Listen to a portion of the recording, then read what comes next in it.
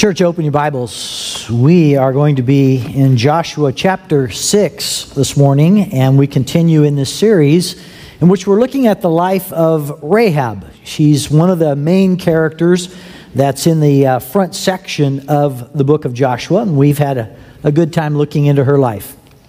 Well, we all have walls in our lives that are too big to penetrate. By that I mean problems that we face that don't have any really easy solutions to them. The walls may seem too high. The walls may seem too fortified. In our story today that we're going to pick up and read in just a moment, it's a common story. You're going to recognize it right away if you've been in the Bible very much. The walls are 25 feet high around the city of Jericho. That's almost as tall as a telephone pole. And they're 20 feet wide. And these walls, well, they don't seem like that they are very easy to overtake or easy to conquer.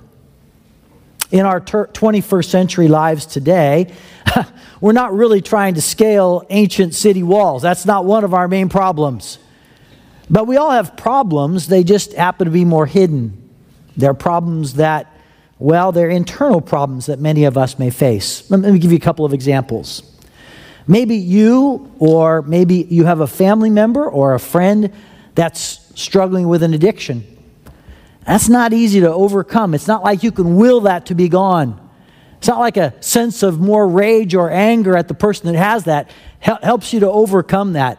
It's got huge walls around it, and it takes a lot to be able to overcome that. Those are very stubborn walls.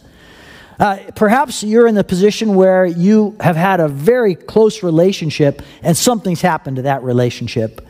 And it looks like maybe that relationship is even near the end. You don't know what to do with it. You don't know how to repair it. You could if you would. But you don't know what to do with it. And it's a representation, again, of a massive wall in your life today that you don't know how to handle. In today's story, we're going to learn something that's important about spiritual victory that God gives. And one of the things we're going to find out today is that spiritual victory often calls for a strange obedience. Spiritual victory often calls for a strange obedience. And that's what's happening in the passage today. Let me remind you that we are in the life of Rahab. We learned about Rahab all the way back in chapter 2. And Rahab is, again, an inhabitant of the city of Jericho, and that's the first city that the Israelites are going to come to and conquer on their way across the Jordan River. She has the profession of being a prostitute in that city, not the person that we would necessarily say, wow, we expect a lot of faith from her, but yep, here she is. And she believes that actually the Hebrew God is big and powerful and is going to allow the army to overtake the city and indeed all of the land of Canaan. And so she has tremendous faith in this God of the Hebrews and says to them, I think your God's going to win. And in fact, I'm willing to do something for you. I'm going to take you, spies that have come to look at the land, and you've been found out, the king knows you're here. I'll hide you, but then in my kindness, I'm asking you to give a kindness to me. Would you save me and my family when the Israelite army comes into Jericho? And they say, you know what? Yes, we will. And so they make that trade with her, and she is on the edge now of her seat waiting for them to come into her city. We're on the eve of the army's assault of Jericho. How would they do it? Well, would they build siege ramps? That was an ancient tactic in which you'd build a ramp that made its way up to the wall so you could scale over it. Would they maybe starve the city out? Would they shoot a hail of arrows over the walls? Would they try to burn something? Well, all of those were very common tactics for warfare, but those would be ones that God is not going to order up at all. God orders up not something that's conventional at all, but something that, well, looks strange on the surface. We're like, wow, I didn't see that one coming. God's calling the Israelites to do something that's going to even test their faith as he requires them to do this as they assault the city of Jericho. Let's go ahead and read. We'll find out how this story unfolds. I'm in Joshua chapter 6, and I'm starting in verse 1. This is the way it is recorded in the scriptures for us. Now Jericho was shut up inside and outside because of the people of Israel. None went out and none came in. And the Lord said to Joshua, "See, I've given Jericho into your hand with its king and mighty men of valor. You shall march around the city till the men of war go around it, the city once. Thus for the 6 days, 7 priests shall blow." Wow, man, I'm having trouble with this. Where am I? Where's my light here? All right, I think I found it. 7 priests shall bear 7 trumpets of ram's horns before the ark. On the 7th day, you shall march around the city 7 times, and the priests shall blow their trumpets. And when they make a long blast with the ram's horn, when you hear the sound of the trumpet, then all the people shall with a one voice shout, and the wall of the city will fall down flat, and the people shall go up, everyone straight in before him. So Joshua the son of Nun called the priests and said to them, "Take up the ark of the covenant and let 7 priests bear 7 trumpets of ram's horns before the ark of the Lord." And he said to the people, "Go forward, march around the city, and let the armed men pass on before the ark of the Lord." And just as Joshua had commanded the people, 7 priests bearing the 7 trumpets of the ram's horns before the Lord went forward, blowing the trumpets, with the ark of the covenant of the Lord following them. The armed men were walking before the priests who were blowing the trumpets, and the rear guard was walking around the ark while the trumpets blew continually.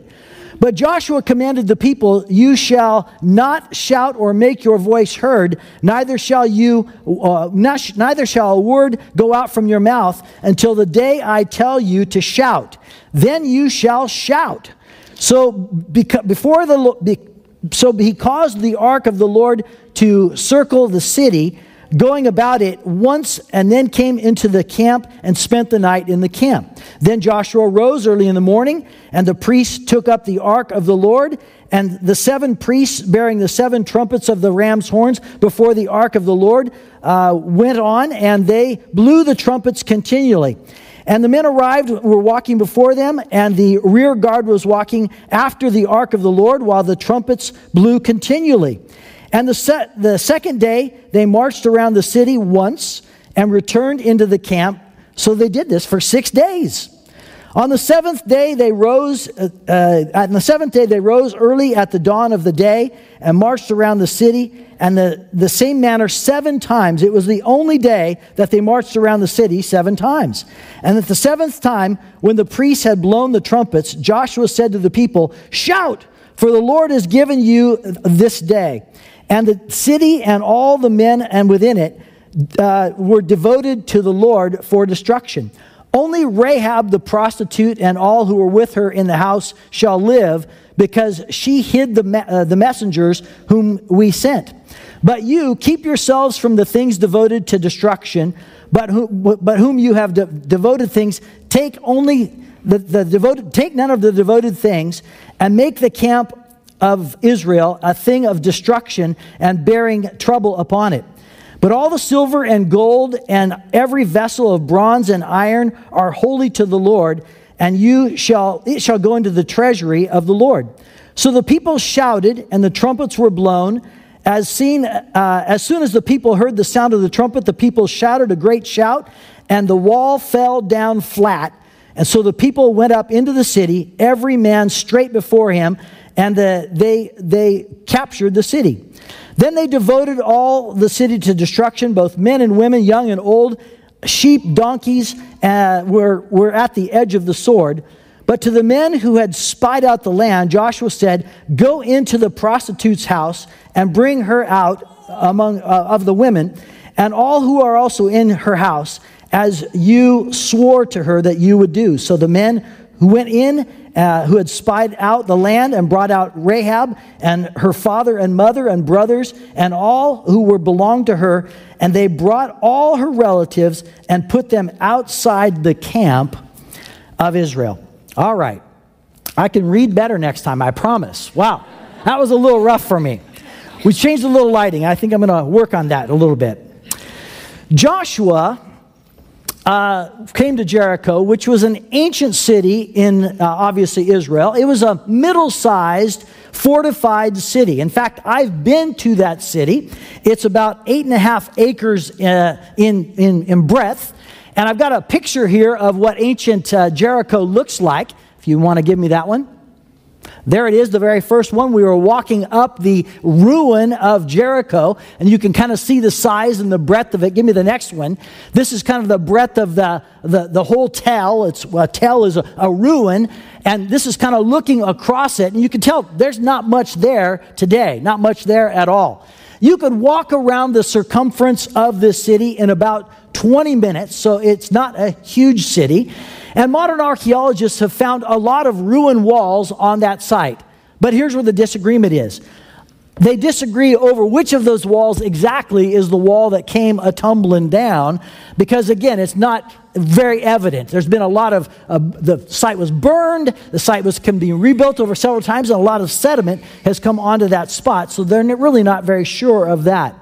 Of course, this was very common in the story that we are told that, again, there was the story of them conquering the city is a common one that we tell over and over again, and it should be one that we tell over and over again. And a place where it's told oftentimes is in Sunday school with children. There was a brand new pastor at a church, and he decided to visit the Sunday school. He visited a classroom, and there was a teacher there. And so she said very confidently, Pastor, we're studying the book of Joshua. And he said, that's wonderful. Let's see what you're learning. Who tore down the walls of Jericho? And there was a little boy that raised his hand and said, Pastor, I didn't do it. He was a little flustered, and so he said, all right, let's see what you're learning. Who tore down the walls of Jericho? And the teacher got a little uncomfortable, and she said, Pastor, if Johnny says he did not do it, I trust that he didn't do it. He was a little miffed about that, so he decided to go to the children's director and ask him, what's kind of going on here? This is what happened. And the children's director said, well, we've had some issues with Johnny at times. I'll talk with him about that. So he's not getting any headway. So he finally makes his way back to the deacons at this church, and he's talking to them about what's happened. And there's an older deacon man, and he kind of strokes his chin as he says, Pastor, I think that what we should do is just take the funds out of the general fund to pay for the walls and just leave it at that. Walls are come a-tumbling down. Notice from the beginning of this story that we know the outcome. From the very beginning of the story, God tells Joshua, this is what's going to happen, and you're going to take the city. It was just a matter of Joshua listening to those plans and giving those plans to the Israelites, the Israelite army, that's going to carry that out. Spiritual victory often requires a very strange obedience. And in this passage today, we're going to learn about that strange obedience. And it comes in 3 steps. So I want to portray 3 steps today that are going to help you understand this strange obedience that they're required to give, and sometimes we're also required to give. Step 1 is listening. You'll notice that there are 3 groups of people that have to listen. Joshua has to listen to God. The people have to listen to Joshua, and Rahab and her family have to listen to the spies' orders that were given to her. You remember that we found out from last week that Rahab had 3 things that she was required to do in order to qualify to be saved. One of them was to hang that red cord out of her window, identifying her home so that when the army came, they knew where to find her. Another one was to get all of her family into that home. Anybody who wasn't in that home would not be spared. And so she had to get all of her family into that space and keep them there. And then also she had to keep the spies a secret, which she did and she practiced. The nation of Israel also had a responsibility. They were ones that had to listen to what Joshua said. And I've in the past gotten in my mind that the entire nation of Israel marched around the outside of the city. Do you know that's not what the text says? The text says the only people that marched around the outside of the city was the army, or a portion at least of the army, some priests, and the trumpet blowers. That was the 3 groups that were around the city. The men, the women, the elderly, they were all back at home in the camp, and they didn't participate in this. It was just that smaller group of people. And again, if you want to call it a battle plan, that was their battle plan. But really, it was more of a marching plan. I mean, that's what it really was. And so again, let me go ahead and see if I can give you a visual here and some description of the way that they marched around the city, because I think this is important. I've got a little drawing here of the way that they marched and the order in which they marched. They talk about the trumpet blowers, 7 of them that are blowing a ram's horn. And again, it's probably accurately depicted there as a shofar. So it made that long wailing sound. Doo-doo-doo-doo. And so they were to continually blow that. You've got a detachment of soldiers that's on the front end of that. And then right behind the trumpet blowers is men that are carrying the Ark of the Covenant of God. I've got another picture for that if you give me the next one. This is what the ark looked like, carried by the priests. And it's a box that's covered in gold. It's got some seraphim on the top of it, so are winged creatures. Inside the Ark of the Covenant is remnants of the 10 Commandments and Aaron's budding staff, which was a miracle staff. And again, Aaron is the first priest of the nation of Israel. And so his budding staff is on the inside of that. They were carrying that ark in order to depict God's presence with them. And so again, they make their way around the city with, again, representing the presence of God with the army. Go back one more picture, and let me just show you the previous one. Just go back one, there we go. And then you'll notice behind the ark was also another army detachment. So 4 groups, and they march around the city in that order, and that is what they are required to do.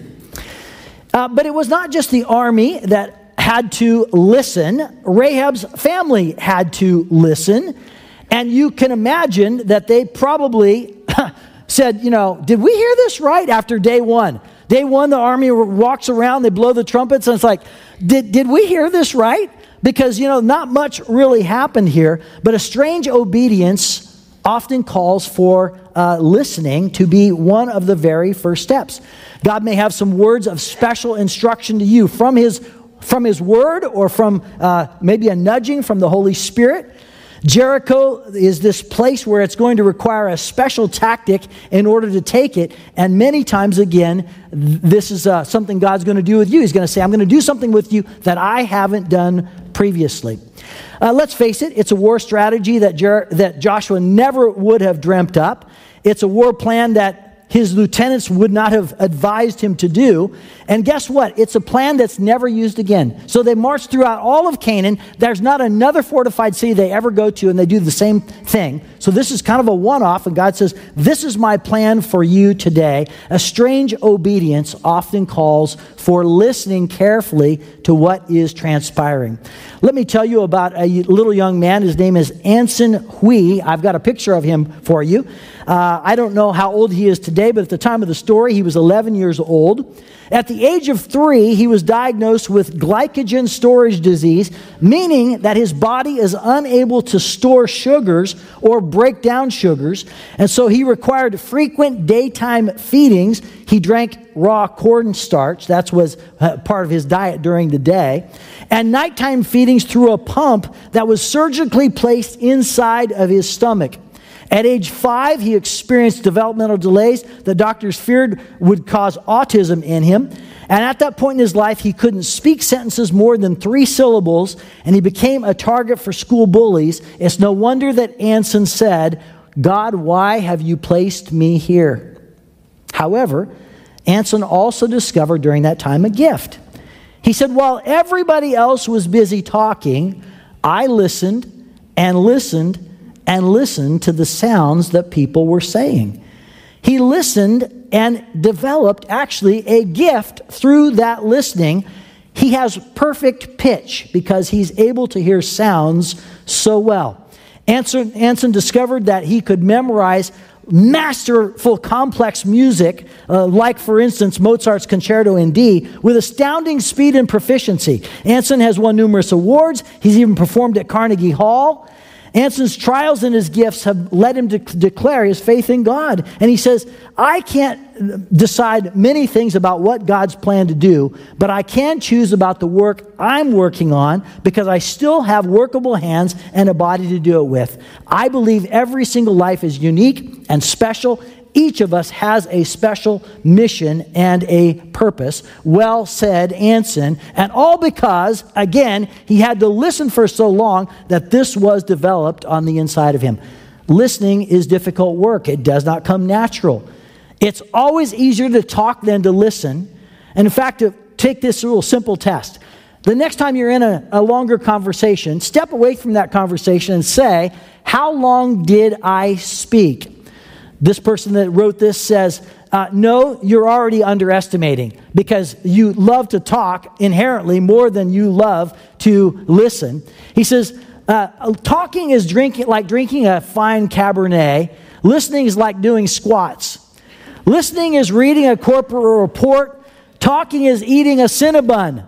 We all love to talk more than we do to listen, but a strange obedience often calls for listening first. All right. The second step in a strange obedience is waiting. The first group that had to wait was the marching group. They had to march around the city for a day and then go home and wait. And they had to wait in the campground for the next day to come and then go do it again and then wait. And they just, again, had this strange instruction, blow the ram's horns, but don't utter a word, complete silence. And so again, that was something that they had to wait on to see what God was doing. But you know, that's not the only group that had to wait. Rahab's house had to wait. And they had to wait not 1 day, but 7 days. And you can already hear those individuals in Rahab's house. And they're saying, Rahab, are you sure you heard this right? Because not much is happening. You got guys marching around the city and blowing horns, but they're not invading the city. And you can imagine them beginning to say, have we trusted rightly here? I mean, those walls look pretty stout. I'm not sure they can get through them. And maybe we should obey our own king and not, this other foreign king we don't even know about yet. So what are we doing? And so I can imagine the pressure is just building on the inside of Rahab's house as they're waiting and waiting and waiting. And it just doesn't seem like anything's going to occur here. But waiting was an important part of the entire war strategy because it was building something special inside of Israel. Something that couldn't be built any other way. And God's on the edge of his seat saying, okay, I'm giving you this job. Are you going to fulfill it? It looks strange to you, but are you going to do it? And waiting would be something that would be very important and something, again, that, I'd say we all struggle with. Because we live in an instant society. We have, instant food, instant delivery, instant downloads. And so waiting is not something that we do inherently well. I've got a story from the New York Times, and it spoke about executives at the Houston airport. And the executives at the Houston airport faced an interesting problem. They had a cascade of complaints about long waits at the baggage claim area. Have you ever waited long for a baggage claim? Come on. We all have, right? And it's no fun. Well, they had all these complaints. They said, we're going to do something about that. So they said, we'll hire more baggage handlers. And they diminished the time of waiting to 8 minutes, way below the industry average. And the complaints kept still rolling in. And they're like, hey, I'm not sure we can do anything better than this. 8 minutes is short. So they began to investigate the problem more and more. And here's what they found out. They found out that it took 1 minute to walk from the gate to the carousel where your bags come off. And so that meant that you walked 1 minute and then you went and watched for 7. And so they said, we're going to take a little different approach on this. And so they moved the gate further away from the carousel so that now the time to walk, oftentimes by the time you got to the carousel, your bags were there. No more complaints. They spoke to Richard Larson in this article, who is a leading expert on the psychology of queuing. And this is what he said. He said, the length of our wait is not as important as what we're doing while we wait. Often the psychology of queuing is more important than the statistics of the wait itself. Essentially, we tolerate occupied time. Occupied time is when we're doing something. I would put up with a long walk from the gate to the carousel, but I don't do well, he says, with unoccupied time, which is standing waiting for the carousel to go. That's called unoccupied time. Give us something to do while we wait, and the wait becomes endurable. That's why so often waiting on God feels like unoccupied time to us. We wait, but we wonder what's really happening behind the scenes. Is God really doing anything at all? Waiting on God implies developing a new perspective on what God is doing while we wait on Him. Isn't that an interesting idea? That if you perceive that nothing's really happening, and you perceive you're not doing anything, waiting's really tough. But if you're doing something in the midst of waiting, then suddenly there's new perspective on that.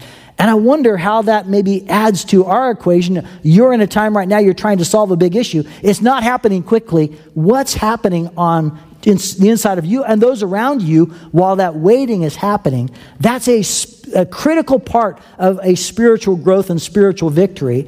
And it's something that a quick solution oftentimes can't get to, is what's happening in the process of the waiting. All right, there's one more step in this process of spiritual victory that requires a very strange obedience, and the last one is responding. At the appropriate time, everybody has to respond. People have to act. On the seventh day, after marching around the city 7 times, they blew the long blow on the shofar so everybody could hear, and at that moment, everybody was required to shout, and the walls came down. You know the story here from the children's song. Joshua fit the battle of Jericho, Jericho, Jericho. Joshua fit the battle of Jericho, and the walls came a-tumbling down. Fit the battle. I mean, I always thought that was a very interesting word. It's probably meant to be fought, right? But, you know, it's a little misleading because, honestly, all he did was march and shout. He really didn't do much fitting at all. And so, again, that's what's happening as they're responding, is the walls are coming crumbling down, and they're taking some action with that. It's not really clear how the walls crumbled. Was it an earthquake, or did God just speak it into being?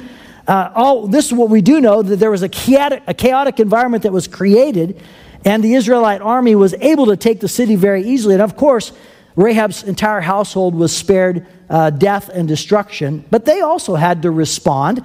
The army had to respond with a shout. Rahab had to respond by being obedient and responding by saying, "We will go with you, spies, as we recognize you, and we'll make our way out of the city with all the rain of destruction all around us."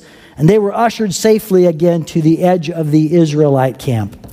There comes a point of obedience in which we must take action. For the Israelites, it was the shout. For Rahab, it was following the spies. All of us have a time in which we're called to act. Perhaps it's preceded by a time of listening or waiting, but then action must be taken. I'm going to use a little bit of a controversial story that recently happened. And I realize there's been a lot of press about this, but here goes. Uvalde, Texas. There's a shooter that comes onto the campus just this past school year. And he shows up and begins shooting up teachers and children. And he barricades himself inside of a classroom. There's more than 400 officers on the site, representing more than 24 agencies. And with all the training, with all of the background, with all of the firepower, nobody acts. It takes a small tactical team from the U.S. Customs and Border Protection Agency that, by the way, wasn't even talking to local command. They were talking to somebody in Washington with federal authority, and that's what the moment they knew, we've got to go in. And they went in and in a matter of moments took the shooter down. I say that because there comes a time in which you have to act. There comes a time in which it's like, this is what we are required to do. And we've got to appropriately respond to the situation that is right in front of us. Maybe you need to make that call today in the process of forgiving somebody. You've waited. Perhaps you've even listened to God. And now He's nudged you forward and He said, you know what, make that call, write that letter, send that email. It's time. Maybe You are in the process of recognizing a sin that has been with you for too long, and you've lamented over that, and you've longed for it to be away. But it just keeps persisting, and it's time to take some action. Maybe that action is a big step of actually telling somebody else about that, maybe even a counselor, in order to help you with abilities that are beyond your own. There comes a time for a response, a time for action. Spiritual victory often calls for a strange obedience, and I'm wondering what the spiritual victory is that you are looking for right now. Is it in your family? Is it in a friend? Is it in your own life? Is it somehow within the church or a group that you're a part of? What is that big thing in which you're looking for a spiritual breakthrough, a spiritual victory? And what are the massive walls that confront you that look way too big? And you just look too puny in comparison to the massiveness of that wall. If your problem is way big, there's chances are pretty good that you've tried something and maybe it hasn't solved things. And so God's calling you, slow down and take 3 steps. Start by listening. Listen to the Word. Listen to the nudging of the Spirit. Listen to perhaps some individuals around you. Wait. There's something being accomplished in waiting, even if that seems like there isn't. And so take that for granted, that God is saying, I'm working something out here, but it's just going to require a little bit of time. And then finally, respond. Respond with confidence once you know the step to take, and step out and take that action for the glory of God. Father, thank you again for Rahab's life and Rahab's obedience, and the obedience that we see in the story today from Joshua and all the people that were coming into the land. We see that even though things look very strange, who would come up with such a strategy? They said, yes, God will do it. And we know you're in it, and we know that the victory is already planned and is already yours, and therefore ours. Lord, I know in a room this size that we've got some very big walls. There's people right now that are saying, oh, I was so easy to identify exactly what the spiritual wall is that I need to overcome. And I'm praying for those individuals right now, Lord. Would you speak to them well, let them listen well? Would they wait patiently as you're working something out? And that the day of action, the day they're called to shout, may they shout for your glory in whatever step you call them to take. Thank you again for the clarity of your word, the goodness of your word, the faithfulness of your word. You carry out what you say you will. And we pray this in Christ's name. Amen.